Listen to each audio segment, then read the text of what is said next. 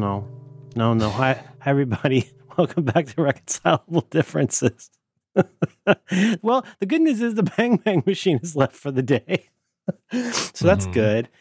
I went out there today to try and kind of suss out. I'm really bad at talking to people. I like to think that I'm a good communicator because I think I come off as a pretty friendly person, but I just can't talk to people. And I ended up saying really odd things to them. And I think the phrase, "So you think that's mostly it for the noisy part?"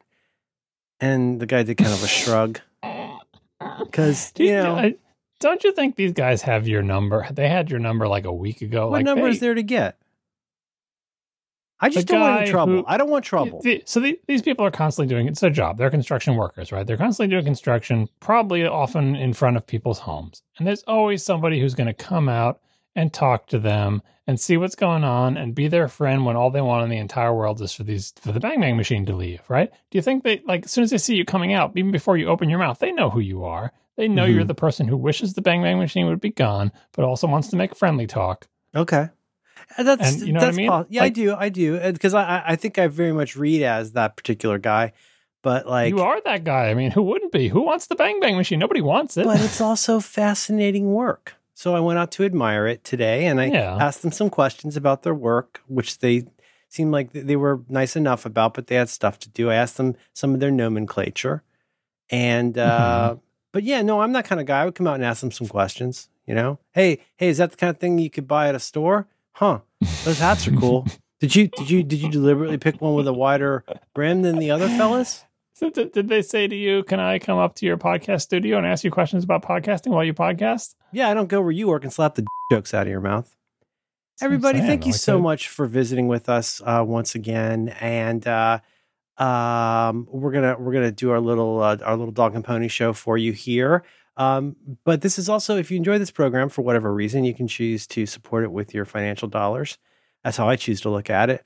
And this is one of those once a month. This night is different from other nights because we have some bonus content. John, what are we going to talk about in our very special member after show? Understanding this is a serving suggestion, we're not committed to this. Yeah, that's the problem. We always have a plan, right? We have a plan about what we're going to talk about in the show. Yeah. Break. Anyway, the plan is this time in the after show to talk about one or two possible things. One of them is the Apple event that just happened today, March 8th. Of course, by the time you hear this episode, this will be old news. Yeah. So we're going to talk about the Apple event, and then you'll hear it like 2 weeks after you've forgotten the event existed. But that's just part of the show. And the other thing is jury duty, which hopefully by the time you hear this, I will have already gone to and left because I have jury duty, Thursday, Wednesday?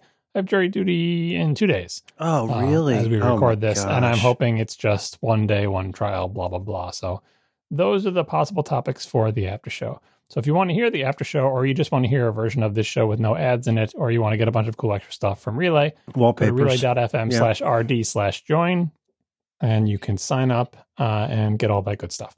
Yes. We're going to start out with a copyright John Siracusa 2011. We're going to talk about some follow-up. I believe the first item is yours, John. They're still poking at you. They're out to get you, these TV people. What's going on this week? Yep. My ongoing saga of trying to get a new TV. In the past, I've been complaining about how modern TVs, particularly the very fancy ones that I'm interested in buying, don't have stands that fit on my very narrow place where I put my TV. Due to the shape of my house, I can't have a very wide thing for my TV to go on. And all of the fanciest of the fancy TVs have had these stands that are very, very wide, just like the television. And instead of back in the olden days when they have like a central stand. So for years, like I thought I would end up buying is whatever the fanciest LG OLED is, because LG had some of the best OLEDs. And every year LG would come out with a fancy OLED, and every year the feet would be incredibly widely spaced. To the point where I think last year's model, like the feet are at the far edges of the TV. It was just totally incompatible with my narrow TV stand, right? It seems extremely limiting in where it could go. Not just you. I mean, it really seems like they're not giving you much in the way of options apart from over the fireplace or somewhere inconvenient. Yeah, and it's weird because for years and years, flat panel televisions had a stand that was in the middle, right? It was wider. It's not like it was on a pogo stick, but it wasn't the full width of the television, because why would it be? These TVs are so wide. You don't need a stand that's that wide. But then at some point in the past 5 years, they all got together and said, yeah, we're not going to do that anymore. We're going to do other weird stuff that don't fit on narrow pieces of furniture. So anyway, this year, instead of looking at the high-end LG, I'm looking at the Sony, because it comes with the QD OLED screen. And that one also has a stand that doesn't work for me. And so I'm going to have to buy a third-party stand and, whatever, right? But I saw a video recently. We'll put a link in the show notes, a timestamp link to this video, showing what this year's modern top-of-the-line LG OLED looks like. They went back to the central stand, because now they know I'm not buying that one. Now they know I'm only interested in the QD OLED. So like, oh, don't worry, John's going to buy a Sony one. Then we can go back to have. And so it's just unbelievable. Like they waited until I wasn't going to buy an LG TV. It's like one of those online bets, like when we have jetpacks or whatever, and you give the money to charity. It's like people are betting on what it will take to actually drive you completely over the edge. Yeah, I sent you a message. Take a look at this. Look at that. Doesn't that look like normal? Yeah, I looked at the video. It's a normal TV stand. It's like the way he described it as having duck feet. I thought that was funny. Yeah. Look at it. Look at it though. Look, it's normal. It's narrow. It's normal. It would fit on my furniture, but that's not the TV I want this year. So thanks a lot. Do you think? I'll just make this an I statement. When I put together whatever that was a year or two ago, whenever I got my LG, and I really struggled with it, the base is so heavy, and it really is a 2-person job, or maybe me with lifting straps. I don't know, but I had a hell of a time with it, and the base is very, very heavy. Do you imagine? Like, why do you think they decide these things the way they decide them? Is it one of those things like the way you try and make toys look good on the stand, even though it's not very fun to take them out of the package? Or, I mean, is there a chance, is it for security? I wonder if it's something where a consumer like me looks at a TV that big and that skinny, and I think one could understandably say, gosh, I hope this thing really stays up, like in a stiff breeze. Why do you think, based on what you know, explain the trends to me? What's going on with TV stands? What's happening? So Sony's deal is they are following their own ill-advised fashion muse. They've been chasing for many years now the idea that the television should look like just a complete disembodied screen that is touching the surface that it's on. I think this is a terrible idea for so many reasons. Like one of them you just mentioned, hey, it's so thin. Like, don't you want it to at least look like it's secure and it's not going to tip over or anything? Right. And also, why would you want it touching the surface of the thing you put it on? Because then you've got to scooch it all the way up to the edge, or people can't see the TV if they're like laying on the ground. They look up at the TV. You're going to miss the bottom 2 inches of the TV because the furniture is going to be blocking it. Like TV, these flat panel televisions elevated up slightly above the surface they're on is a thing for a reason. Setting aside sound bars and all that, right? Yeah. But anyway, that's what Sony's been trying to do. And part of that is Sony's whole thing is like, we're going to make the stand disappear so you won't see it at all. But of course, you can't have the television both have no border on it and also sitting on the flat surface and then also see no stand, because it would tip over, right? And so the other thing Sony has done for many years is have their top-end models lean back slightly, which is terrible because I'm not up there. It's like my eyes are on the couch. Yes. Why is the TV tilting back? And it's tilting back to give it more stability, because the stand just comes out of the back, right? There's no stand in front of it. And if it didn't do that, like a little kid could pull on it and it would tip over, right? Right. So Sony's goal is, we want it to look like a disembodied screen. And that's a stupid goal, and they are pursuing it, and that explains their thing. LG, on the other hand, I think they're also following fashion, but their fashion is not as ridiculous. For one thing, LG has recently come out with several stands that do elevate the televisions enough for a soundbar, just not on their best TVs. But on some of them, at least, they acknowledge that existence. And there's also one that has enough room, like their gaming one, it's like a 42-inch one and a 48-inch, that has room for you to slide a keyboard underneath it and stuff. So at least they have a little bit of a brain there. But why did their feet suddenly shoot out to the edges? It's just a fashion thing. Oh, we think that looks cooler. And we assume everybody has a piece of furniture that's wide enough for a 65-inch 16:9 television. Right. This is not a terrific example, but a phrase that Apple was throwing around when they first put the notch on the iPhone was "embrace the notch," something like that. And I say that's a terrible example here, because what I'm trying to get at is a better example of something where an important, not a fashion decision, but a practical constraint becomes part of what makes something valuable. And I imagine you could think about things with automobiles. You could think about things with, probably, I don't know, firearms, but things where like you would try to keep this thing safe and usable and all those different things. And like what you're describing here is this fashion decision. It seems really short-sighted. Like we'll talk about this later, but I had reason to look at a page with options for mounting a monitor.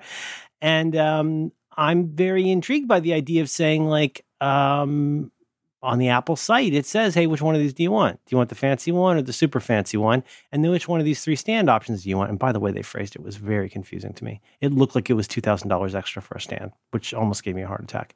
But I guess what I'm saying is that this is, who knows where somebody's going to put this. This could be in your Pablo Escobar safe room. This could be again, I'm always coming back to that idea. I come back often to this idea of like the Airbnb or the rental place, because there's so many things in technology that, in my opinion, fall down at the level of how will this function in an Airbnb? If you can't remotely restart the Wi-Fi, if you have to do troubleshooting with hands-on, if you have to all those different kinds of things. And in this case, like if you're going to get a premium TV, why not give me some different options for how to mount it beyond fireplace or not? And in the case of I've got it's not super fancy by today's standards, but it's a nice TV. And as I've said to you, if I put any sound bar up there, it's blocking, at least it's unaesthetic to me, not aesthetic. I don't know. It just seems strange to me that in a premium product like this, you wouldn't, when you go out and buy your new Accord, you get trim options. Oughtn't there be a way, wouldn't it be smart, especially if you're Sony, and you try to make things that are, beautiful as well as functional? You think it's just purely fashion? I mean, most brands do give multiple configurations of their feet these days, but it's wide or even wider. And even the Sony has lean back with the stand going backwards, or completely vertical with the stand going forwards. But in the Sony's case, it's still flat against the table and super wide. And in the LG case, they're still, widely set, or the past one. They try to give configurability, but they don't understand, what are you solving with this configurability? Oh, great. So I can either have it elevated a centimeter or an inch and a half. And I can have the feet almost at the edge or completely at the edge.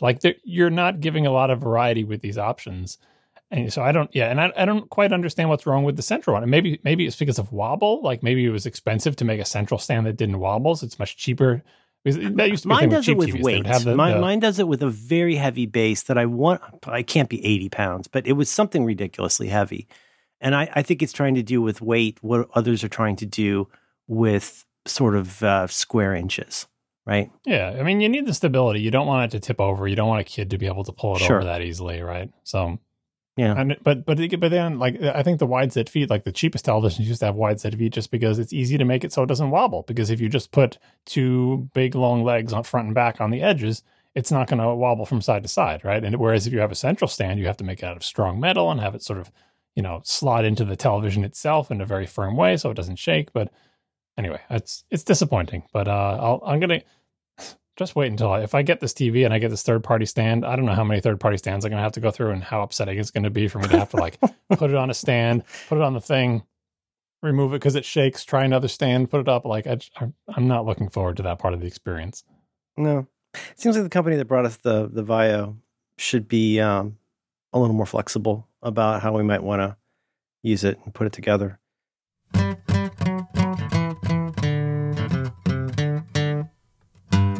This episode of Reconcilable Differences is brought to you in part by Squarespace. You can learn more about Squarespace right now by visiting squarespace.com/diffs. Squarespace is the all-in-one platform for building your brand and growing your business online.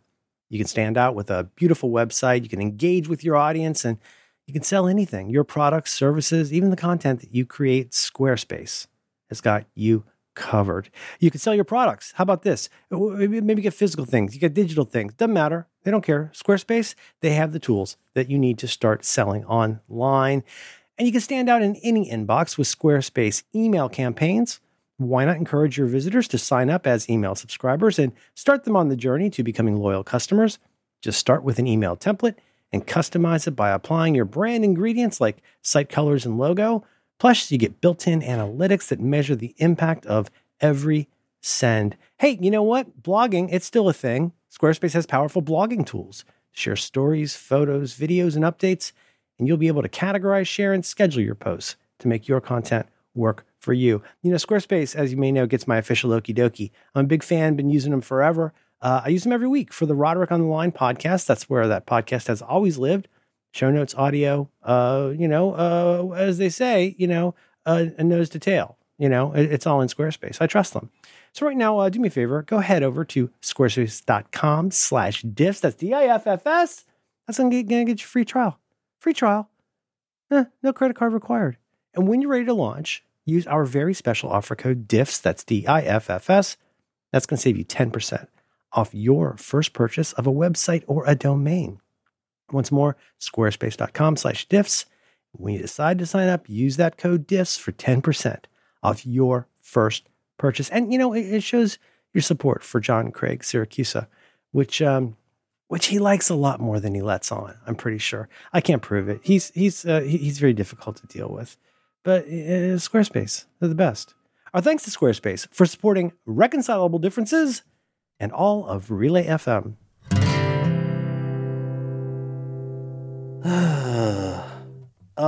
I have some follow-up. The Blu-ray, this is owing to my own error last week. The Blu-ray that and as you can see, I just spelled something wrong in the notes because I'm trying to do two things at once. This proves to you that I pay attention to you, because if I weren't, it would be really, really obvious. But the error that I made last week was I own the Blu-ray player that is shown in last week's notes, which I think was a Sony. That is the one that I have at home and use as a 4K Blu-ray player at home. Now, what I concatenated or goofed on was that I mentioned the thing where Jason Snell had told me about this. Had you heard of Libra Drive? Have you heard that term before? I'm getting confused with Calibre, which is also spelled Calibre. It's like a theatre. Okay, so here's the thing. And I there's no reason to go into a huge amount of detail about this, except I really liked working with this guy. His lady friend has health problems, and he could probably use the work, and he does really good work. There's this guy named Alec, I want to say Colucci. You could probably give me a better read, or you could have Federica read it to me because you won't. Alex Colucci is a fella, and over on the Make MKV fora, he's hung out a shingle. And this is the guy from whom, a la Jason Snell, I think in his email to me, he actually said he's already started, he wants to build a shrine to Jason Snell because of how many leads he's gotten. This is a fella that will sell you the Blu-ray player that you want, but he flashes it with this thing called Libra Drive. And as I understand it, basically Libra Drive does some magic to psych out the drive, and it won't get confused about making copies of your optical discs.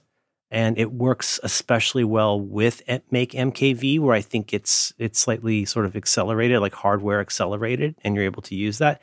So there'll be a link in show notes to this guy Alex's page where you can still go and order these. I've been very happy with mine. I'm no John Siracusa. I don't like ripping discs.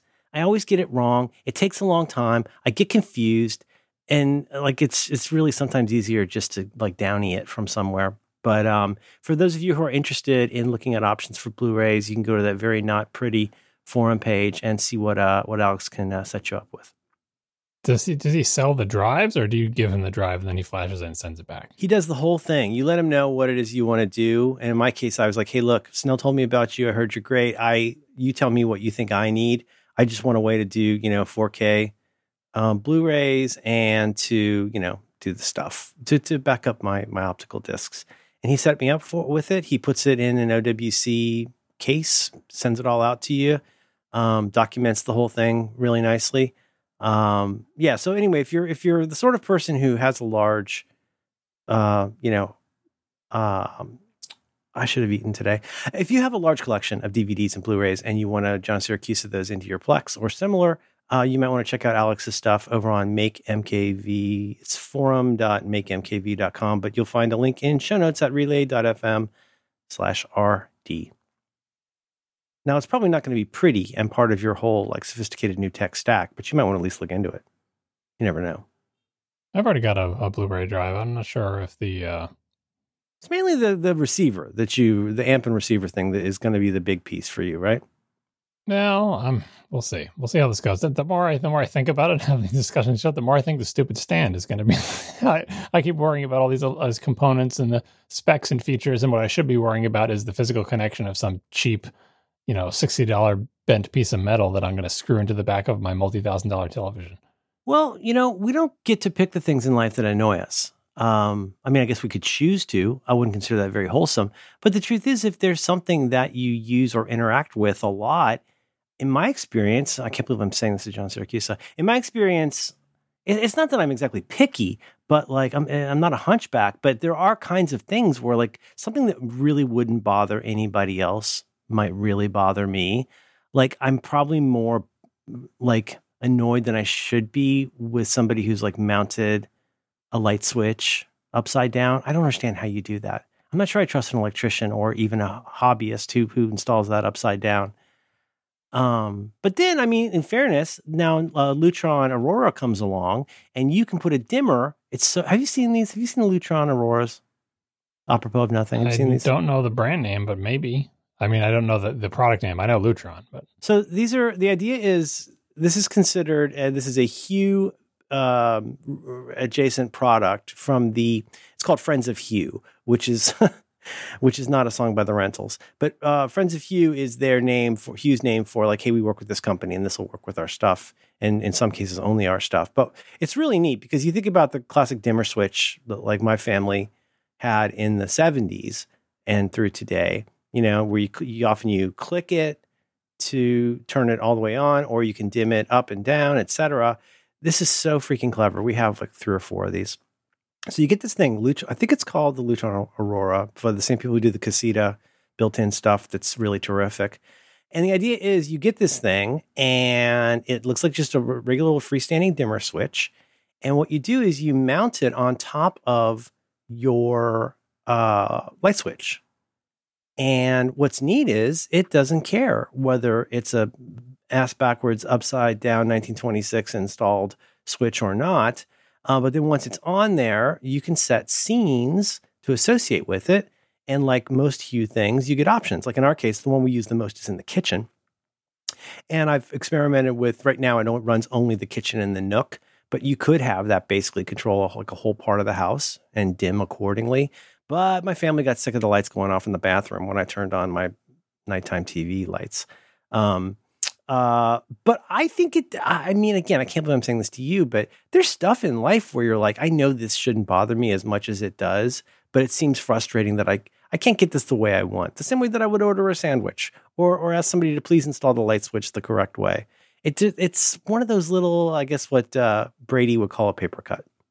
I'm looking at the webpage, and they have this, one of the images they say about advertising this Lutron Aurora product. They say, doesn't compromise your aesthetics. And then they show a photograph of a light switch with a piece of tape over the switch, keeping it up. And I can't count how many times I've seen that in someone's house, because if there's some switch that just should never be turned off because like it runs the oil burner, or it needs to always be on because we control that with the other switch, and they just take some tape and you tape it on there, and like that'll stop everyone, including yourself. Like you have to tape it because it's just instinct to turn lights switches off. Yeah. Right. So, and this solves that problem because what you're trying to describe it, like think of a regular light switch. It just clamps on with two screws you turn, and it clamps it to whichever position is the on position. Yeah. But then you've got a full on like Hue dimmer that actually works. Right. The dimmer, like your regular light switch is under the dimmer. The dimmer is like on top of it. So you can't even see the light switch anymore because the dimmer is on top of it. Like it's a hollowed out dimmer. The dimmer goes over the top of the thing. It's very clever. Well, I knew I was fully committed to the Hue lifestyle. As I've said before, and today, just for what it's worth, I'm about to say something sounds contra to this, but today, if I were starting all over today, and I mostly wanted like smart lights, I would go with Nanoleaf stuff because they offer a lot of really pretty cool stuff. And the Hue system is, I don't know, it's good and it's big, but I don't know if I started over, I don't think I'd start with Hue. But having said that, as I've stipulated before, things changed in our house when we got Hue tap switches and Hue buttons and Hue dimmers. That's where we went from this being a rich man's hobby to something that was actually useful to people. And we have deployed so many of these tap switches. And for folks who haven't seen it, it's a big circle with one giant button that usually is on or off, and then 3 scene-ish buttons to turn on or off scenes. It works with the Hue Labs stuff, so there's a lot of cool stuff that you can do. But that, to me, when you get to the hardware way of turning these lights on and off, you really are sort of turning a corner. With that said, in our hallway, John, again, we live in Hoveltown. We have the most perplexing 3 light switches in our hallway, and there's some kind of a secret knock to get them to work together. And I always forget. For years, I would forget which is which. But there's one that turns basically the upstairs hall overhead light on and off. There's another one that controls the front hallway and outside. And then there's the Mystery Meat one that controls the outside light, but it only will work if you've thrown it in the right position in conjunction with the second switch. Have you ever encountered these? Where there's some kind of somebody has really not thought through the wiring. You have to make sure that one of them is in the right/wrong position in order for the other one to do what it's supposed to do. And it was really crazy making. And so we put one of the Mystery Meat ones, we put a dimmer on that one, and Bob's Your Uncle. But I knew I was committed to this hardware button lifestyle when I bought a big bunch of those plastic covers and talk about aesthetics. Yikes, not pretty. But the professional way to deal with don't turn this off is not tape, but you can cover it with this little dingus. I think it might be nominally, it can't be for child safety because you can get around it. But the side of it will be open, but the other side is closed, and it kind of reminds you, it helps you habituate yourself to stop turning this thing off and on. And those are kind of cool, and they're real. That's a cheapy way to deal with that problem. Yep, I know those things too. They don't look great. No, they don't. They look like a corrective boot or something. Let's see. One last piece of follow-up that I didn't mention this last week in detail because I hadn't used it very much, given that was 2 weeks ago. But this is a follow-up to our discussion of streaming apps and John's wonderful blog posts on the basics, the table stakes of what a streaming app should be able to do. And I just wanted to say, relatively quickly, I really like the Peacock app. I like the Peacock service. I like the Peacock app. I heard Julia on Downstream today say very virulently that she does not like the Peacock app. I really like it, and I wanted to share it. Now, do you have the Peacock app? Are you using the Peacock? I think you said you had got it for Olympics, yes? Yeah, what else was I watching on it? Vigil, I think I watched that's on Peacock, right? I didn't have enough time to really use the app much because I just watched that one show, but I did watch every episode of that one show, and I hate the animation on the playback screen. The timeline rises up from the bottom and goes down, and it rises up and it goes down, and I do not need to see that 1,000 times. Anytime you want to do anything, pause the show. But if you click it, if you do the light tap, John, you do the light tap and it tells you everything. It's all on the screen. I'm not complaining about the information. I know you're how you are. You're how you are.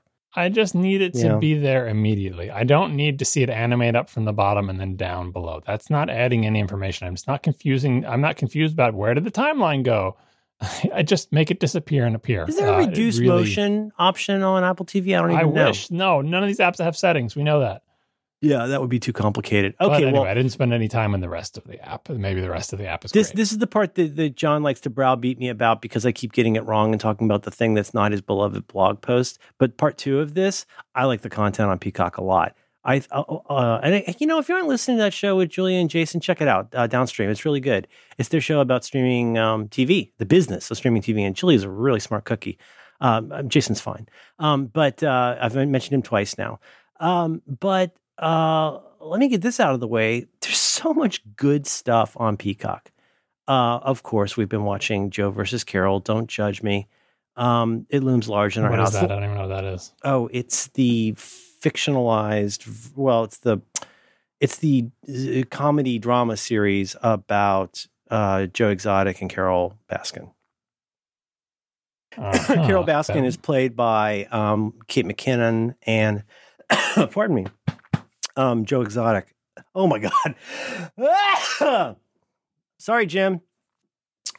Joe Exotic is played by the guy from Hedwig, John Cameron Mitchell Swayze, whatever his name is, the wonderful, talented guy from Hedwig plays. Yeah, I think I saw Exotic. an ad for this now that you mention it. It's campy, but it's a lot of fun. And Kyle MacLachlan is very, very funny as Carol Baskin's husband, Howard. But I just wanted to say, I know this is not part of the blog post, so suffer me for a minute. But, dude, there's so much good stuff on there. I mean, if you want all the NBC comedies, they're all there. They have good hubs.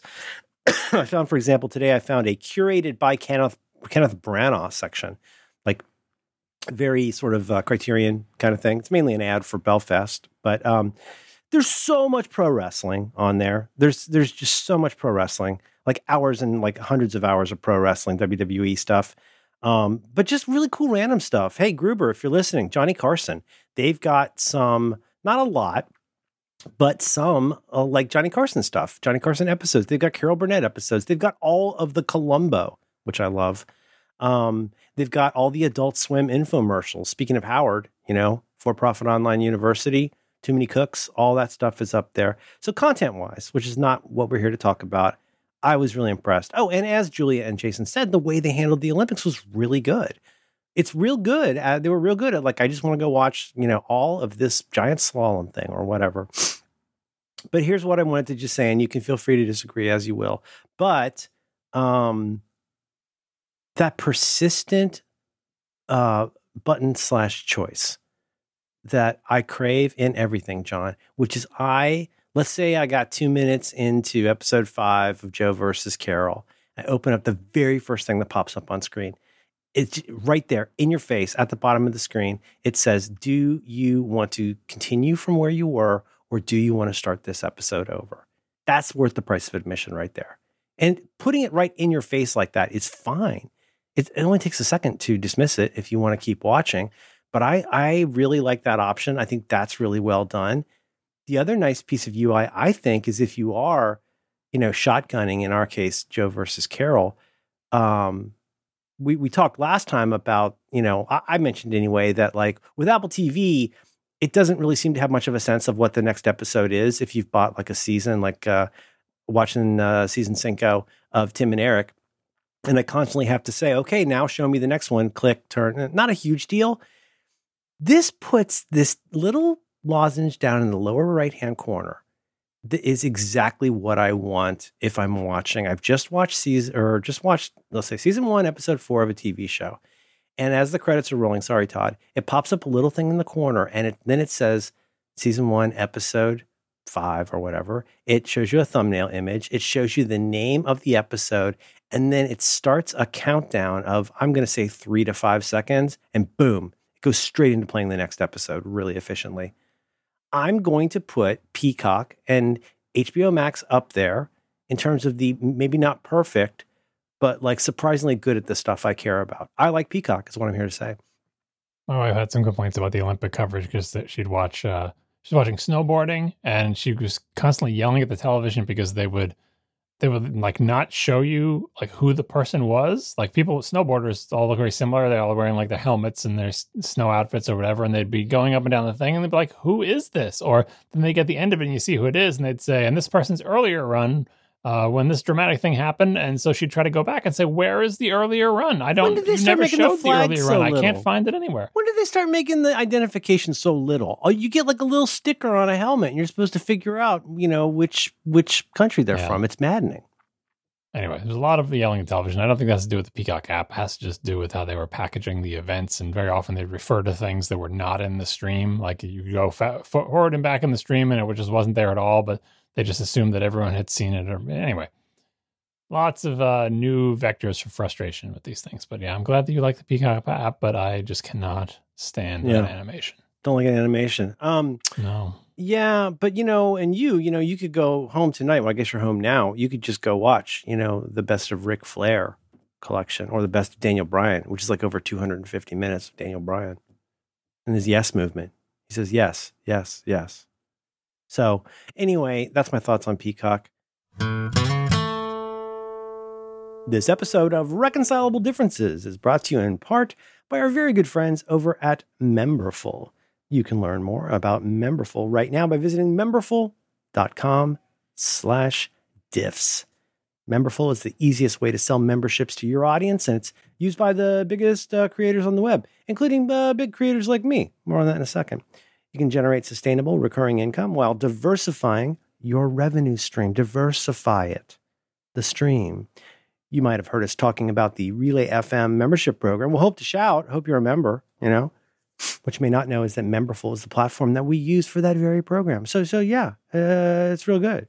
And they make it super easy to generate the extra revenue that you're looking for and to deliver bonus content to our members.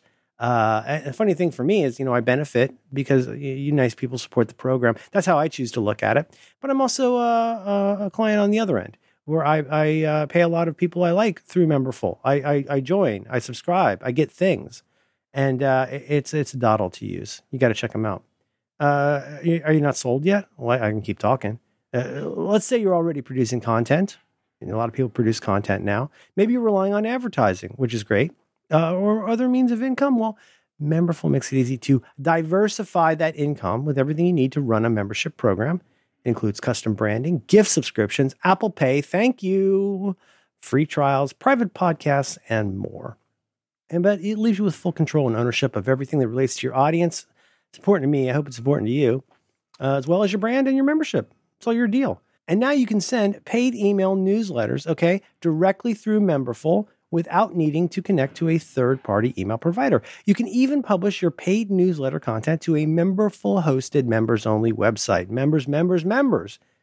There's no additional fee when you're signed up for Memberful's Pro or Premium plans.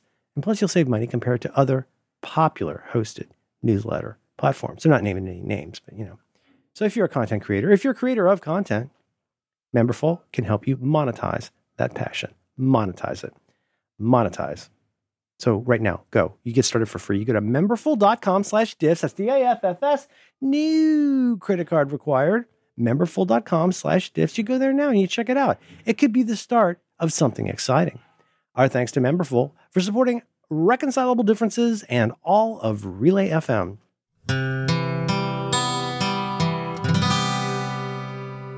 And now we're moving on to the Whoops All. This is going to be the Whoops All Mini Topics edition, perhaps. We have some mini topics. Oh, yeah, we're going to clear out some minis here. Let's clear them out. Clear them out. Get them out of here. This first one. The first one, finally. From several weeks ago. A bunch of people sent it to me. And I think published in early February, it looks like. Yeah, it makes sense for this show. This is an article that went around. How was it framed? Well, what you saw was an infographic. What went around a lot was the primary image from this article. That's what got super passed around. Yeah. So the article itself, the title right now says, "You're doing Italian food all wrong, say Italians." And it has the header image is a bowl of spaghetti with someone pouring ketchup all over it. Mm. This is a whole subgenre that I see in YouTube where it's a form of reaction videos where they'll have, let's show native Italian people how people in other countries eat their food. Let's show, someone from China, like, someone making fried rice in the Midwest and see how they react to it or whatever. Like, it's all about someone from a region famous for its food has to watch someone else try to make that food and then react to it. And I get tons of those videos in my YouTube suggestions just because. Whose fault is that? Videos. Yeah. Well, I do watch a lot of Italian food, but I don't watch a lot of reaction videos, so I don't know. Oh, God, no. There. Oh, no, they're terrible. I keep accidentally turning them on. Even on Nebula, I find myself like, oh, this is a guy reacting to like some Slender Man backstage at a mall. This is going to be my full reaction video. And you're like, wait, what? I don't even explain this to me. But what's neat about this was, and the reason I think this caught on was this YouGov, which I think is a polling company maybe. And the idea is they're showing you based on, I don't have it open right now. I don't know how many people they polled, although we all know how painful that can be. But they said, hey, actual people from Italy, it's not Italian Americans, right? It's actual Italian people, right? Yep, they have little flags along the whole thing. What are the countries? Which ones of these are okay? Which ones of these are okay? Which ones are not okay? From an Italian person's POV, like, is it okay to put ketchup on spaghetti? Yeah. So, etc. and it's not just Italy. It's Italy, Spain, Mexico, the UK, US, Germany, France, Australia, Poland, UAE, Sweden, Denmark, India, China, Singapore. Like it's a whole bunch of countries, right? They asked them all about this stuff, but it's about Italian food things. And people kept sending it to me because they know I'm a stickler for what they think is Italian food. But of course, it's Italian American food. You love Hospitaliano, is what it is. You know, it's Italian American food that I'm a stickler for, a specific kind of Italian American food, and so I kind of have to cut the legs out of this entire thing and say I don't care what people who live in Italy think of anything, because it's not like I'm not from Italy. Yeah, and on top of that, the regions in Italy vary so much from, one thing I learned from cooking shows, from region to region, they all look down at each other because they say, well, you don't know how to make this dish. Well, you don't make this dish right. Like it's varies so much just even within Italy, forget about it in the whole rest of the world. But, that being said, they still did the survey, and so you can see, have fun looking at the results to see what people think of these various things. This is so insufferable. I love you so much, but I hate this so much. Well, close the thing, and I'm gonna ask you about it. The thing to understand is what's neat about it is that it is a grid, and it says here's what Italian people think about, for example, the top one, the incredibly controversial topic of eating pizza for lunch. Fine. I may have to just start a support show with Casey. And then you say, like in these other countries, some of which flags I recognize, what percentage of people think that's okay? And it's not Italian people in those countries, correct? Is it? No, it's just people in those countries. It's just people in Uruguay or whatever. Like, how do you feel about eating pizza with a fork rather than your hands? How many people think that's okay? Yeah, so right away, it's grouped by what the Italians think. So like the whole grid is sorted where the thing that most Italians approve of at the top and the thing the least amount of Italians approve of at the bottom. Eating pizza for lunch right away, I'm thinking whoever did this thing, maybe I was done in the UK, so maybe it's different. But in America, if you were doing this, pizza for breakfast would be the thing that you would ask, not pizza for lunch, right? Because pizza for breakfast, I don't even know what I'm supposed to be mad about. Why would you have a problem with eating pizza? And luckily, that scores very highly. Italians think that's okay, but because why? Why would you? Well, that's what I'm saying. Lunch doesn't make any sense because pizza for lunch, but it's but pizza for breakfast is the trope from the 80s of like, oh, you're eating cold pizza for breakfast. You must be a teenager or a mutant ninja turtle or whatever you are. Isn't that so weird? My teenager eats pizza for breakfast. Ha ha. Right? But they didn't ask that. They asked pizza for lunch. Pizza is a lunch food. Like, anyway, whatever. So 89, I think this is... Maybe in Italy, America, it is. I think these are percentages. So plus 89 means 89% of Italians approve, which means there's 11% of Italians that don't approve of pizza for lunch, which doesn't make any sense to me. But really whatever. I don't know. Who's to say what they think in Italy? I don't actually know. Yeah. It's lower in the U.S. The U.S. is 86%. Okay, there's a topic you probably already caught. There's a related topic that is not for today, but related to this. But okay, so like, what are some of these? Okay, how about this? There's a lot of these. These include here's the top 4. So there's in 3 sections: what's acceptable to Italians, what's divisive among Italians, or as you say, divisive, and then what's unacceptable to Italians. And that's a whole big section of us. The top 4 that are acceptable to Italians: eating pizza for lunch. Having bolognese sauce with spaghetti. Eating pizza with a fork. I can explain that one to you. Let me just get all these out, and then you tell me what I don't know about Italy. And then eating pizza with a fork rather than your hands. And 4th, having meatballs with spaghetti. Secondi. Okay, run me through these, John. What's the problem? So 2 of them, the bolognese one and the meatballs one, are basically like variations of, does this dish exist in your country in the way it exists in our country? This is the Big Night problem, where Stanley Tucci doesn't want to give the guy. Did you ever see that movie? You ever seen Big Night?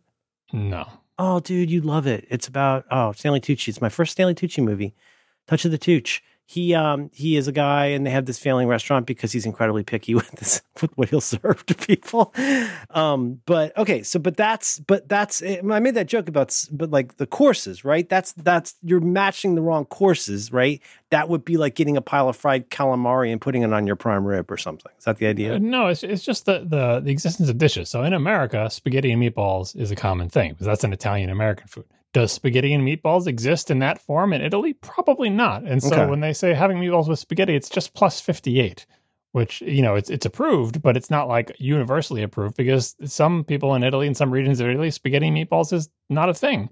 And combining them seems weird because meatballs should be had separately or not at all or whatever, right?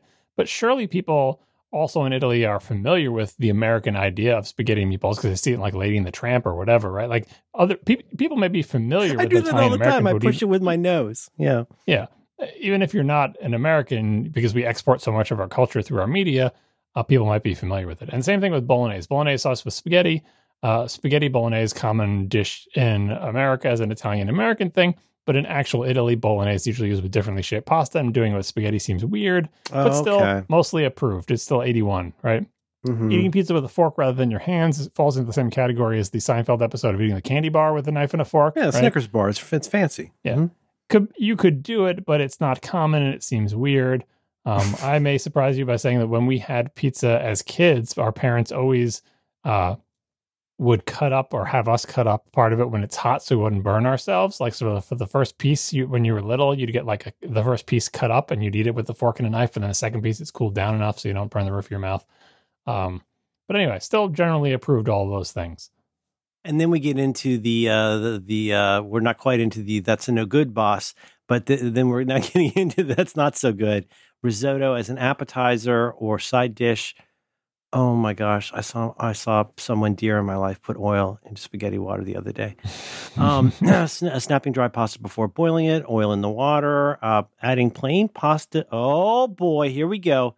Adding plain pasta to a plate or a bowl and then adding the sauce afterwards. That means they didn't sauce it right. Isn't that right, John? Yeah, so here's the thing. So this, again, I don't quite understand the scale, but I think these ones, the divisive ones, are like +2, +1, -1, -4, which I think is like... margin of error, it's like maybe. Half, why is that not 58, though? Why is that, or not 52? I don't... Anyway, I think this is trying to say... Does this explain the scale? Let's see. Yeah, no, they don't explain their scale very well. But anyway, these are divisive, where it seems like... I would guess it's within the margin of error. Like these are close enough that it could go either way. Yeah, half the people think it's okay, and half the people think it's not okay, right? But for me, for the Italian American food that I want, snapping dry spaghetti before boiling it, never, absolutely never, 100% against all the time, not even close. Okay. Because whatever regions of Italy influence the Italian American food that I'm used to, you just simply never do that, right? Same thing with putting oil in the water. Never, ever, ever, ever. Right. But in Italy, it's divisive. The other ones are in the plain pasta to a bowl and then adding sauce afterwards. Again, Italian American food, never, ever, ever, ever, ever, ever. But in Italy, apparently half the people think that's fine. I don't know what accounts for that because I don't understand how, maybe different regions in Italy have different ideas of this. But for me, these would be into the definite negative. And having a risotto as an appetizer or a side dish, does side dish mean it's on your plate, but it's not the main course? I don't, know that the way meals are done in Italy are different than they are in America anyway, in terms of how many courses and when you have them, what time of day you have them. So I have no idea on that. But like a lot of Italian restaurants I've been to will give you spaghetti with red gravy as a side. Like when you get a protein, like you might get a steak or a fish or whatever, and that comes with a side of spaghetti. I did not know that growing up. I mean, hell, I like party cut pizzas. What do I know? I like little squares. I've always that my favorite childhood, and of course, everybody has a terrible childhood pizza. I've come to believe. Like in Tallahassee, there was this one. I think I told you about this terrible, terrible pizza. It was basically like it wasn't even like ketchup. Well, it certainly wasn't Heinz ketchup, but it was like ketchup on matzo bread. And kids would come home from college and freak out over getting to go back. And I was the same way about this place at our mall in Cincinnati that had party cut crappy pizza, and it just made me happy. I mean, what does party cut mean? Little squares or rectangles rather than. That's so bad. No, why? No, why? No, why can't I just have my pizza cut like a party? Why can't I do that? So it's a circle pizza, and if you cut it into wedges, every piece has a piece of crust for you to hold it with. But if you cut it into squares, you get the middle squares that have no crust. I don't know, man. Okay. Who wants a middle square with no crust? Nobody wants that. Well, it depends. I like a crisp. Okay, I'm going to save it. I'm going to keep my powder dry for this topic. Feel free to defend your middle cut pizza. Center cut pizza. I'm trying not to crush this little Tinkerbell you've created about these edicts that have to be for all people in all times, because this is the way. Just for Italian American cuisine, not for people in Italy, apparently. Sorry, I was wrong about being wrong. But my question to you for some future one is, because I'm very interested in that idea of what is proper, doing things properly. In the line item under mini topics, what's the line between a strong preference and an enforceable natural law? And I've been trying to think about whether I have any of these, which might just show you what a hillbilly I am. But like, think about like the people, well, that's not the good cheese stick. You got to go to an old Original Joe's or whatever, or you got to like, there's all these regional foods probably in Cincinnati. People, I mean, I seem to recall people being like, there's Skyline people versus, what's the other one? I forget the name of the other place, but Cincinnati chili is its own thing. And certainly some people don't care for it. I grew up with it, so I like it, but I think it's, and I'm not trying to, I just don't think I have that many things where I would feel comfortable telling somebody that they shouldn't eat that food because it's wrong. I'm trying saying that they shouldn't. You're just saying that this is a thing, is what you're saying, right? Like Cincinnati chili is a thing, right? And you may not like that thing, and you may have different variations of the thing, but if you want to have that thing, here's how that thing should be, right? Why? So same thing with pizza. Why can't people just break their pasta if they like it's like a little pasta? They can, but then what they're having is not Italian American food. That's completely psychotic. That is psychotic, John. Just so you know. No, it's just like it's like a recipe or a dish. It's like if you make apple pie, it's like, well, I make apple pie, but I put cheese in it. It's like, well, that's fine if you like that. I put cheese on pie all the time. I'm just here to tell you that, like, okay, I'll give you an example of this. Everybody has people call them different things. Blinkers, turn directional indicators. Everybody's got blinkers on their car. Everybody should use them. You should use blinkers. If you're a person who drives, you should use them and you should signal pretty much always.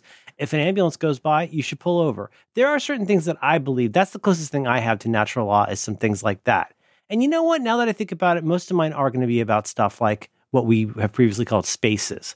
Like if a door is, it's sort of like a Chesterton's fence thing, like honor the previous state of something, unless the previous state of that was an unintentional mess, in which case clean it up. I have things like that, but I don't think I have that many food things. I think, and this is just the keloids of my youth title, which is that people do too much whack stuff to vegetables.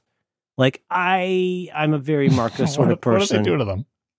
Well, boiled, a big one, I think, is boiled Brussels sprouts as opposed to roasted Brussels sprouts. This is a great example, though. Like, cooking has tons of these things. I'm sure that there is. I'm just here to say, don't boil Brussels sprouts. Write it down. That's what I'm saying. I'm sure there is some specific regional cuisine where boiling Brussels sprouts is essential. It's probably Irish. I don't know. I'm just guessing. But like, there's probably one where they would say, when you have Brussels sprouts in the style of insert whatever region or whatever, they must be boiled to death, right?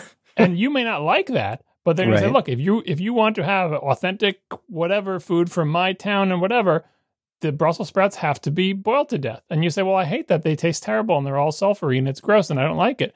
I say, okay, that's fine. Then you don't like this food. But this is like every regional cuisine, every sort of, lots of what we call ethnic foods here or whatever. Like, I don't know even what that means in the context of the world or whatever. I get what you mean. Like, that have a specific dish that they sort of take to heart, that this is our dish and it's made in this way, and that if you want to make this dish, here's how you do it.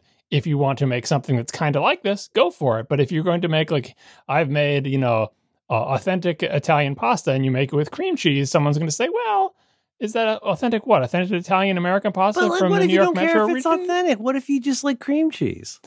That's fine, but that's what recipes are. There's instructions for making a specific thing, and you can change the recipe, and that's fine. And we're not saying you can't eat that, and we're not even saying you have to like it. Like, I don't like boiled Brussels sprouts either, but there's probably some dish think this is how that in order to make started. You must boil the Brussels sprouts. Yeah, this is how Stalin started. I'm pretty sure. I don't know. I don't like to yuck on somebody's yum when it comes to food. And I'm trying to think, I know I must have things like this, But like even you have mistakes. You don't like a well done steak, but maybe there's some dish that the steak has to be. I don't even know one of these. I'm making this up, but like the steak must be well done, and you can say, "Well, I don't want to do that. Can I make that thing but not have the steak well done?" It's like, yeah, but now you're making a different recipe. One time when I visited South Carolina, they had South Carolina has a bunch of wackadoo stuff. They've got the thing where like if you sell alcohol in a restaurant, you have to sell it in individual airplane bottles. Like if you want to go to a liquor store, there's always a red dot outside because that's some kind of like a Prohibition era thing. But the one that killed me in South Carolina is what you said, which is I've gotten this in South Carolina, and I this might have gotten this in some counties, but they will not. You can't get beef, at least then, if memory serves. You can't get beef less than medium well. That it's got, which is to say, the internal temperature has to be. Like, because this is during like the mad cow times and stuff that.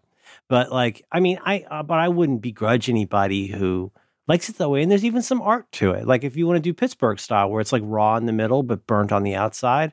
Like, yeah, I honor that. That's a good example. I'd never heard of that. Pittsburgh style steak, burnt on the outside, raw on the inside. If you say, I'm going to make Pittsburgh style steak and you make it so that it's burnt all the way through. Well, you haven't done it right because the whole point of Pittsburgh steak apparently is that it's burnt on the outside and raw on the inside. Yeah. And it's not to say you shouldn't eat the other one or you shouldn't like the other one or that you should like the Pittsburgh steak, but like recipes have instructions and ways that they're made and names. That's true. And do you put the cream cheese in the water before the oil?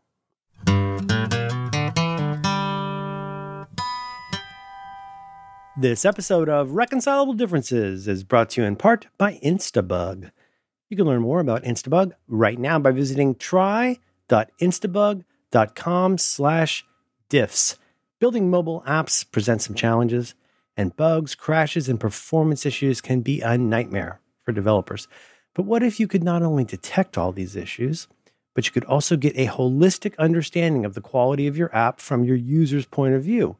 Well, Instabug's lightweight SDK grabs all the insights you need to build top quality apps through comprehensive bug and crash reports, performance monitoring, and real-time user feedback, and that's all in one SDK. With Instabug, you can continuously monitor and measure the performance of your app as perceived by your users.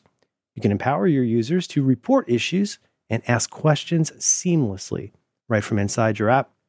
And you're going to get all the information you need about bugs, crashes, and other issues, and then you'll get them fixed in record time, all with a focus on privacy and security. And you don't need to worry about the hassle of switching to a new tool.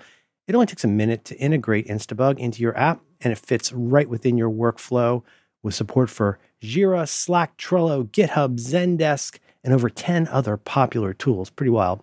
So why not join over 25,000 top mobile developers around the world who use Instabug to ship high-quality apps?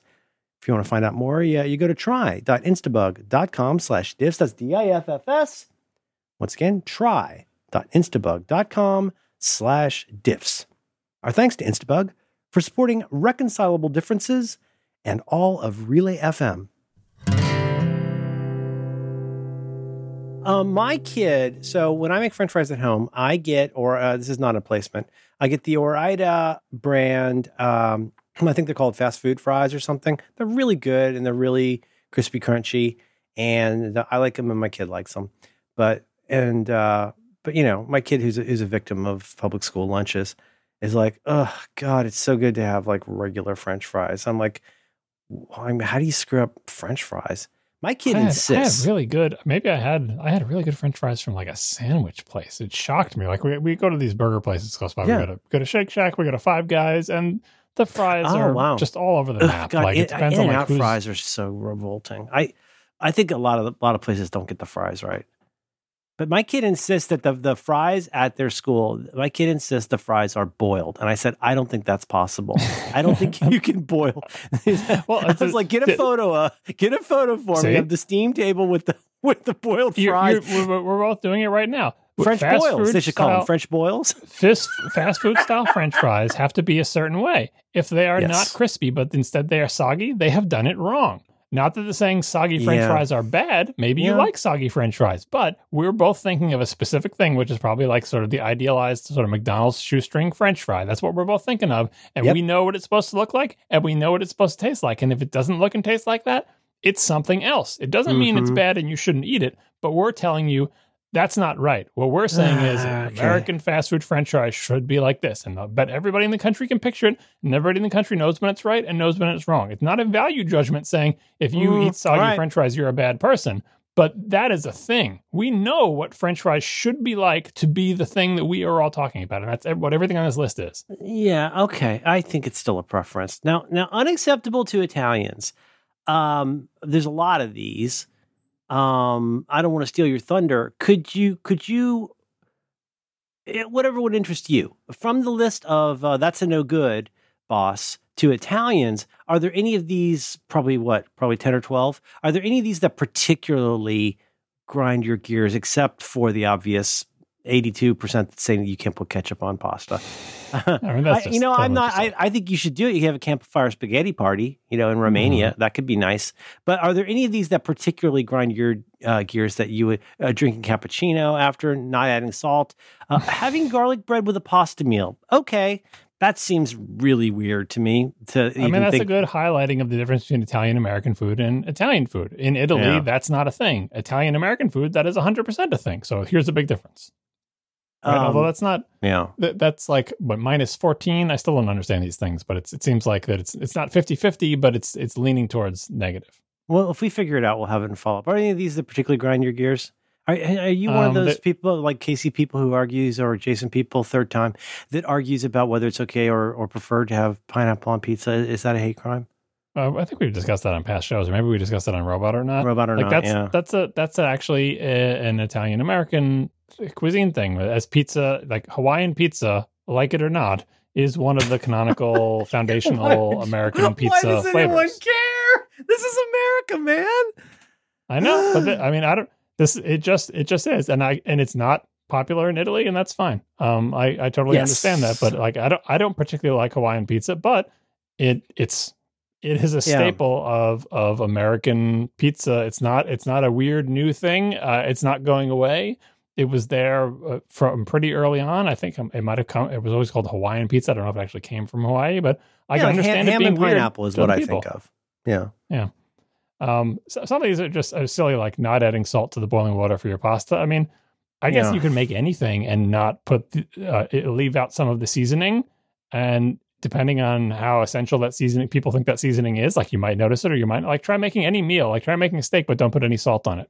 I mean, it'll still be okay, but people will say, this tastes like you forgot the salt. And you say, yeah, I did. Yeah. It's the same thing with not salting the water of the pasta. It's probably going to be fine, especially if it's very salty sauce, but you might notice if it's missing. No, I get it. Yeah, I've done a lot of these. Cheese on seafood, that's a big cheese on seafood doesn't sound halal, thing, but it doesn't sound halal at all. Halal at all. Huh. Or kosher. Cream and carbonara is a very popular one online. It's talking about the video reaction videos. Because watching somebody make carbonara, when the cream comes out, it's a big reaction moment all the time. And that's because so what is that? That is a carbonara, if memory serves, is it's not bacon, but it's a bacon-like a cured meat. Guanciale is traditional. But the white creaminess comes from I'm guessing cheese, not cream, correct? Yeah, there's no actual cream in the recipe from Italy. And when people make it in Italian restaurants here, they have something on the menu called carbonara or something or other, but it wildly varies. I mean, they put peas in it, they put cream in it. Oh yeah, I've done that. I used to make carbonara, quote unquote, with I would make it with bacon, shaker cheese, and some 2% milk.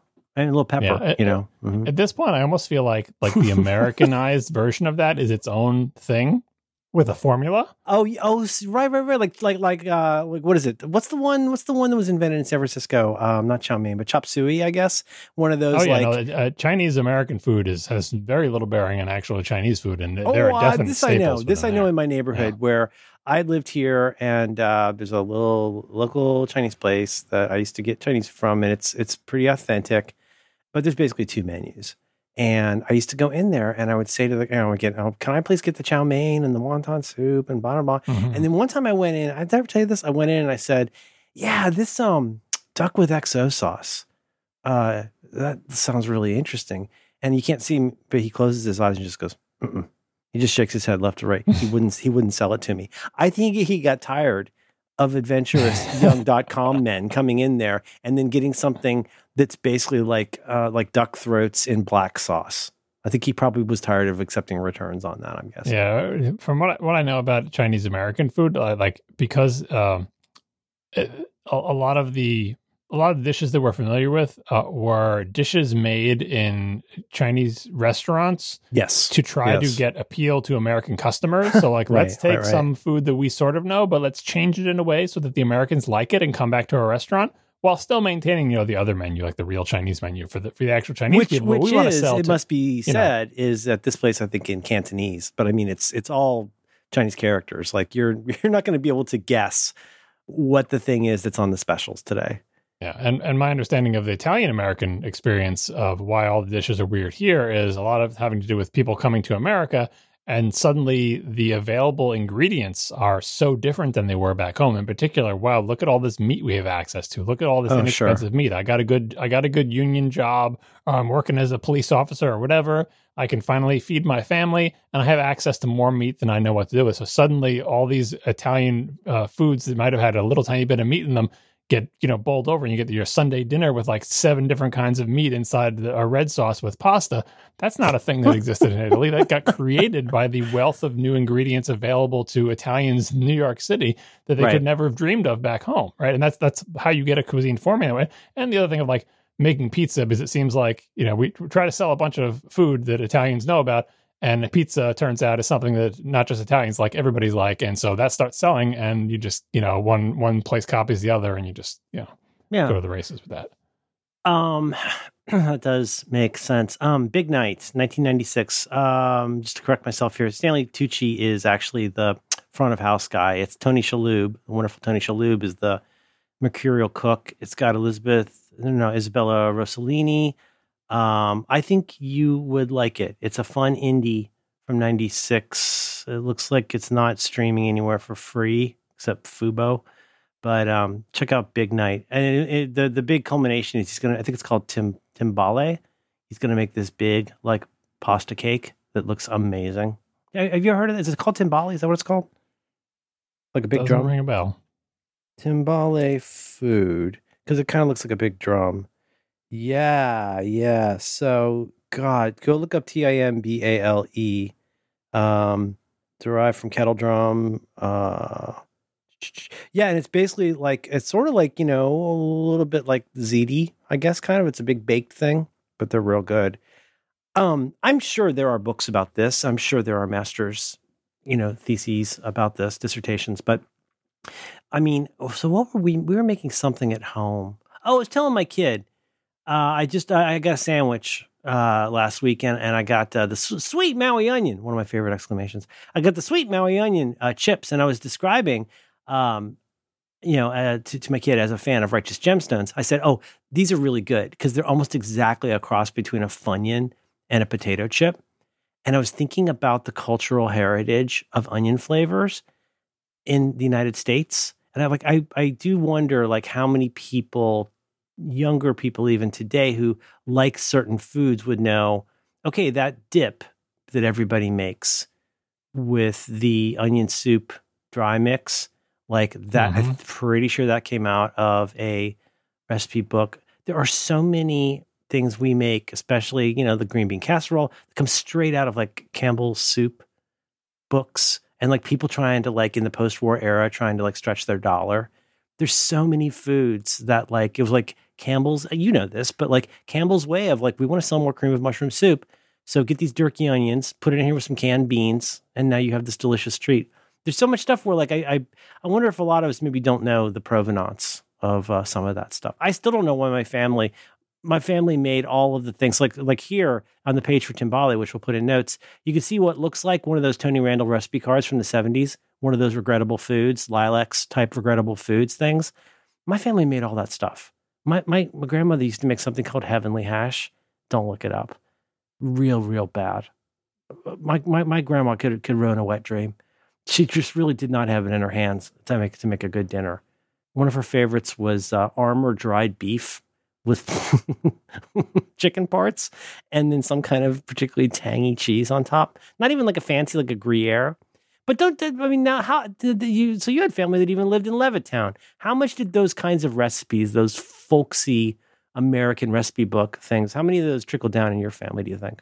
I feel like the Italian American food blotted out the sun, sort of. The closest I could get is my grandmother's what she would call Southern fried chicken, which is again hilarious for a little old Italian woman in Levittown to be making something that she thinks is called Southern fried chicken, but it was straight out of like McCall's magazine or whatever. I don't know, whatever like the Right, the right. Housewife magazine, Good Housekeeping magazine. It was skinless chicken parts with mayonnaise slathered on them, dipped in breadcrumbs, and then put in the oven. That is so far from anything having to be southern or fried. That's so moist.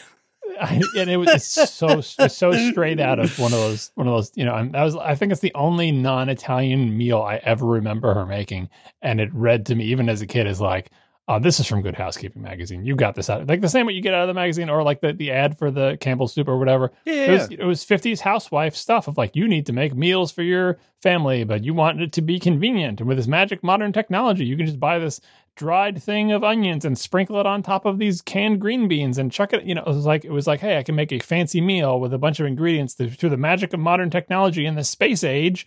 Now I don't have to dry bread and fry these onions. I have a can of them, and then you just shake it on. I just realized first of all, I always get my panties in a wad about this topic because I think people should be allowed to like what they like. But I have a specific. No one is saying they can't. You are saying that. You do that. I'm not. I've not said it like 100 times, and you're not hearing me. You did that? Yeah. There's a delightful show out right now called Abbott Elementary, and it's a little bit Modern Family-ish, but it's this very funny workplace sitcom of these people who work together in as we now say, urban Philadelphia elementary school, and it's delightful. It's got some really good people. It's got the kid who played Chris on Everybody Hates Chris, who's now this very handsome. What is on? What service? I watch it on Hulu, but I want to say it feels like an ABC. It feels very Modern a network Family. Show. Yeah. But it's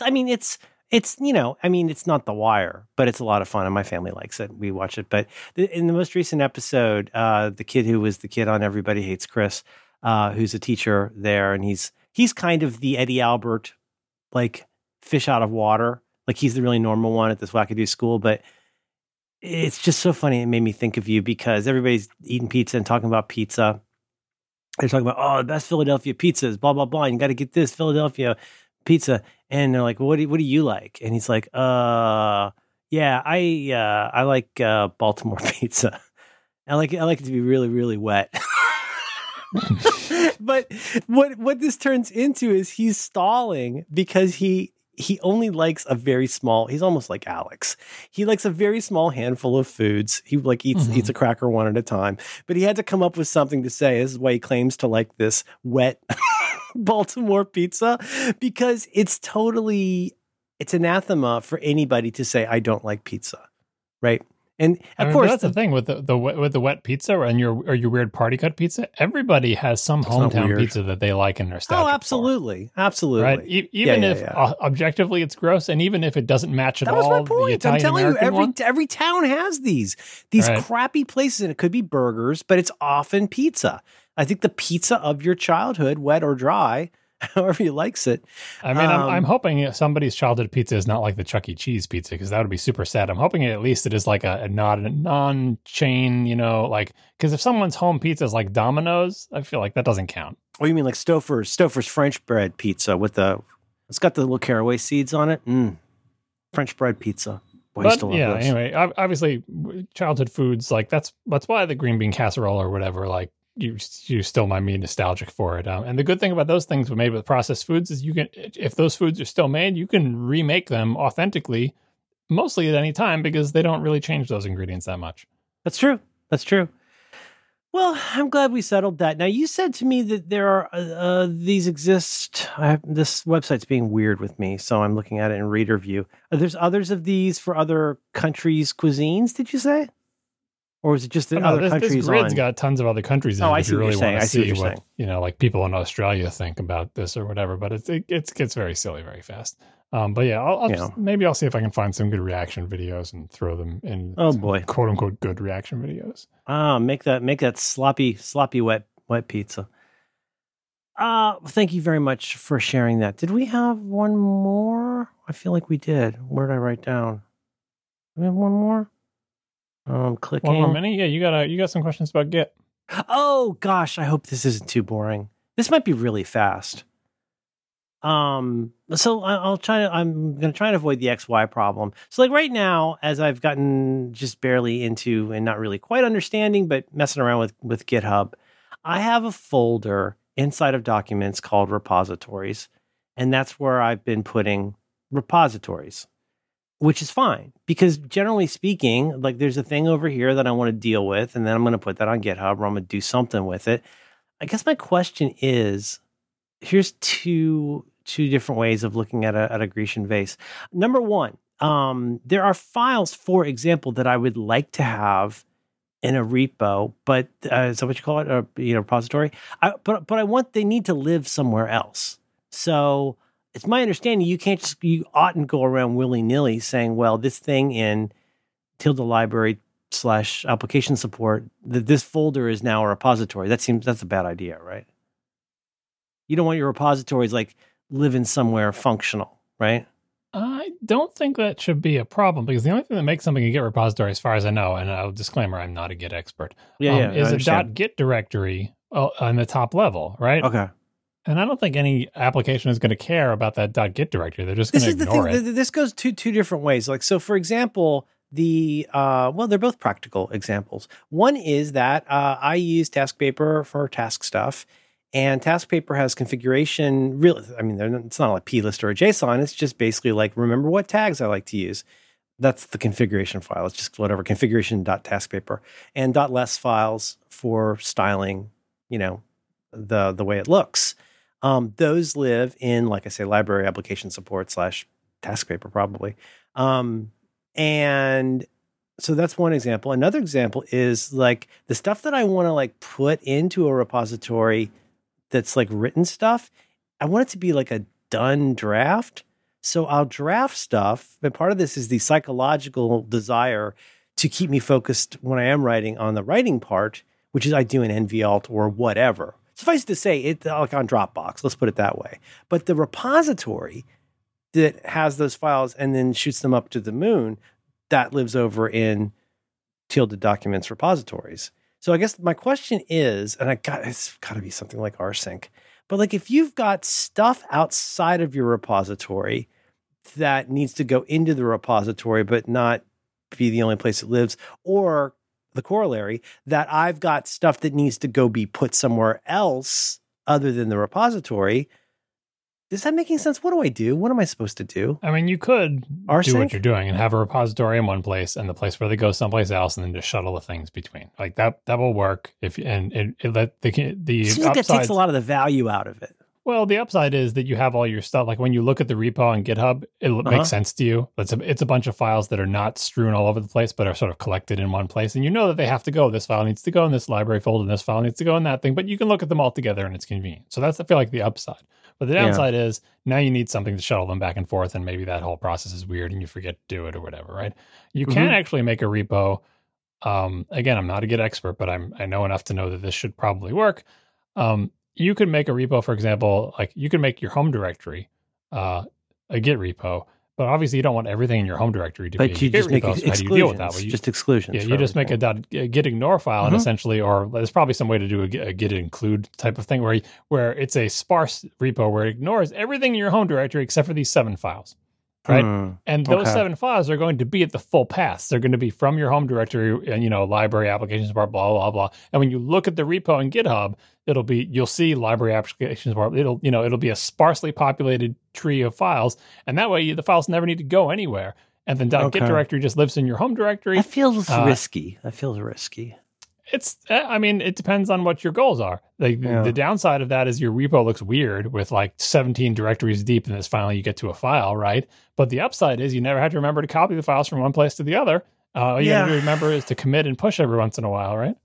I think the thing that finally got me to ask you about this is I've really fallen in love with, I think it's called Gistbook, which is a VS Code extension that is so neat. What it does on the tin that immediately appealed to me is you can manage your gists from inside VS Code as its own sort of, not a tab, but as its own little area, which is great. But it also means that I was wondering why this had so many downloads, and this does so much. If you set up your GitHub repository to be wiki friendly, you could actually be like running a wiki off of this as well. Like almost all the stuff that you would do. I think this is exclusive from GitHub Pages, but I'm not sure. But it's just a really neat way to manage all of that. So but the reason I mention it here is like, there's some stuff that I would like to, I'm abusing this word live. Like right now, files like what I call my runx files, my running files live in Dropbox and are usually utilized. I get to them through, you hate when I say that. I try to get at them then with, NVAlt or with, Ulysses or whatever suits what I'm doing, or TaskPaper, right? TaskPaper, those are all TaskPaper files. They all live there too. It's just that like, if you've got stuff in a repository, but you want I don't even know how to say this exactly, but like if I've got a file that I'd like to be in this other place other than should I be A, making repositories where stuff lives, or B, finding a way to get stuff out of the good bespoke dedicated repository area, a la something like rsync or chronosync? Should I be doing something to move those? Hazel, I guess, would be another one. Is there one practice that's better than the other? I mean, so I feel like to get the value out of Git, it all hinges on you something in your process periodically committing and pushing. Yes. Because if you never commit and push, then what's the point in having it in a repo, right? Right. It's the commit, it's the making the commits and the pushing to someplace that's not your machine. If for no other reason, then my two Macs that I use will automatically, be synced up in a non-Dropbox way. Pushing and pulling, right? So like if you just do a Git repo locally, but you never commit and never push your things anywhere, then what have you done? You've done nothing, right? And so like, what is the workflow for doing the pushing and the pulling? Does it happen every hour? Does it happen every time you save a file? Does it happen manually? Like you have to kind of decide how you want that to happen. But once you've chosen that, if it is the type of thing where, it just happens like once a night or something, then it doesn't really matter where the repo lives, because once you've automated that once a night thing, you could also automate the copying of those files to the place where they're supposed to live. You know what I mean? Right. But if it's the type of thing where like every time you save a file anywhere under this tree, you want some background process to notice and automatically do a commit and a push up to GitHub for you behind the scenes without you even knowing it, and having your other machines just pull every 5 minutes to see if there's any new changes, then I would want the repo to be where they live, because I wouldn't want the files to be like yanked out from underneath things. Although you do have to worry a little bit about like, I don't know if Git updates are atomic, right? Like if you pull down a change to a large file, is there a moment where the file is gone and then a moment where the file is there with the new content? Or is there ever a time where the file is half there? Especially for things like plist, because there's a pref daemon on the Mac that keeps that stuff in memory. So even if you change the plist file, the pref daemon may dump out what it had in memory, overriding the changes you just made. So there's a lot of tricky stuff there. With, right. That doesn't have anything to do with Git; just has to do with how the Mac. No, I that totally makes sense. So, but like, you know what it is? It's not the proscenium effect, but it's okay. So you remember how this all kind of started? Well, it started with, I would like to do this project in public, but then quick on the heels of that was, I do want this to be in public, but then it was also that how can I put this? I don't want to accidentally walk on stage and have my balls hanging out. And like, if I'm doing what I consider drafts, so I've got like these sort of canonical, where I'm writing all the stuff in this document, that's all in this VS Code. But that comes out of this a running document where I'm adding things in no particular state of dress. But like I have an idea or a phrase or something I know will trigger me to think about this later. Obviously, I don't want that even near the stage if we're using this theater metaphor. You know what I mean? Like I'm trying to figure out like when you're doing development in whatever you use for version control and team stuff, like that lives in something like a repo. You work on it, but like you don't have like a third location where you put stuff for most programming stuff, right? It kind of depends. For me, for most of the stuff that I'm doing, no, because like server side stuff tends to sort of run from where it is, so you can run the server right out of the repo, right? Right. Like it's not like it gets like bundled up and taken someplace else. But I'm just nervous depends. about putting anything out there. And it's not even like, I'm not saying I have something I'm particularly ashamed about or want to hide, but as much as I want to do, there are projects I would like to do in public. I want the version that goes up in public to be the version I wanted to go up in public.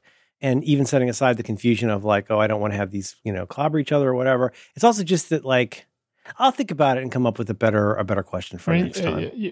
If you want to do that type of thing, you could do all your work in a branch and then just merge the branch into the main one, and then have only the main one. I don't know if you can change. Like I don't even necessarily want people to see my revisions on stuff because I'm a fixer. I'm a micro fixer, and I feel ashamed. Yeah, you can also compress multiple commits into a single commit. I think in Git, so your 75 changes cover my tracks. And what if you can do lots of stuff in Git but I don't know what GitHub's controls are for like private versus public branches or whatever. Like when you work in companies, everyone in the company can usually see, at least in the companies I work for, can see this stuff. But for like things that are actually public and you just want the main one to be public, maybe you can hide the other branches. I don't know. You should look into that in GitHub. I will. The key thing is the key. Boy, it's so fun to fiddle with, though. Well, I appreciate the tech support on that. Yeah, sorry I couldn't be more helpful. I'm not. No, you were totally helpful. I know just enough to sort of get by. Like I said this on ATP. Like I'd been using my little fake private bespoke blogging engine that I made for myself all these years ago for my blog that I never update. And only recently did I add. Stop it. Only recently did I add Git support to it, because for the longest time I would just do like a complete backup of my entire site every time I published to like a tar file, like a tar.gz file. I would literally back up the entire site. That would compress real small, I'm guessing. Yeah, because it's just text and there was none of it. Yeah, exactly. So I was like, well, why when I first made it, I'm like, okay, well, what if I screw something up? What if I do something and I'd run my publisher and it like scrambles my whole site? What do I do then? It's like, well, I've got Time Machine and so on and so forth, but why don't I just tar up the whole site before I ever update it? And if something goes wrong, I'll just untar the previous version. And I did that for years until I realized, what are you doing? Just use a Git repo, put the whole site in a Git repo, and every time you publish, you do another commit. And that way, if you screwed it up and you want to roll back, you just roll back to you just check out a previous commit. Remember our first email exchange when I first got a crush on you? And you remember I sent you those Jonathan Colton MP3s. Compressed an MP3 file, yeah. I zipped them and I sent them to you. And I think what you said to me that I will always love you for, which you said something like, I'm so happy that you sent these to me that I'm not even going to give you a hard time about compressing an MP3. It's true. Mm-hmm. Now look at us. We're like an old married couple. Mm-hmm. Still zipping MP3s after all these years. Mm-hmm.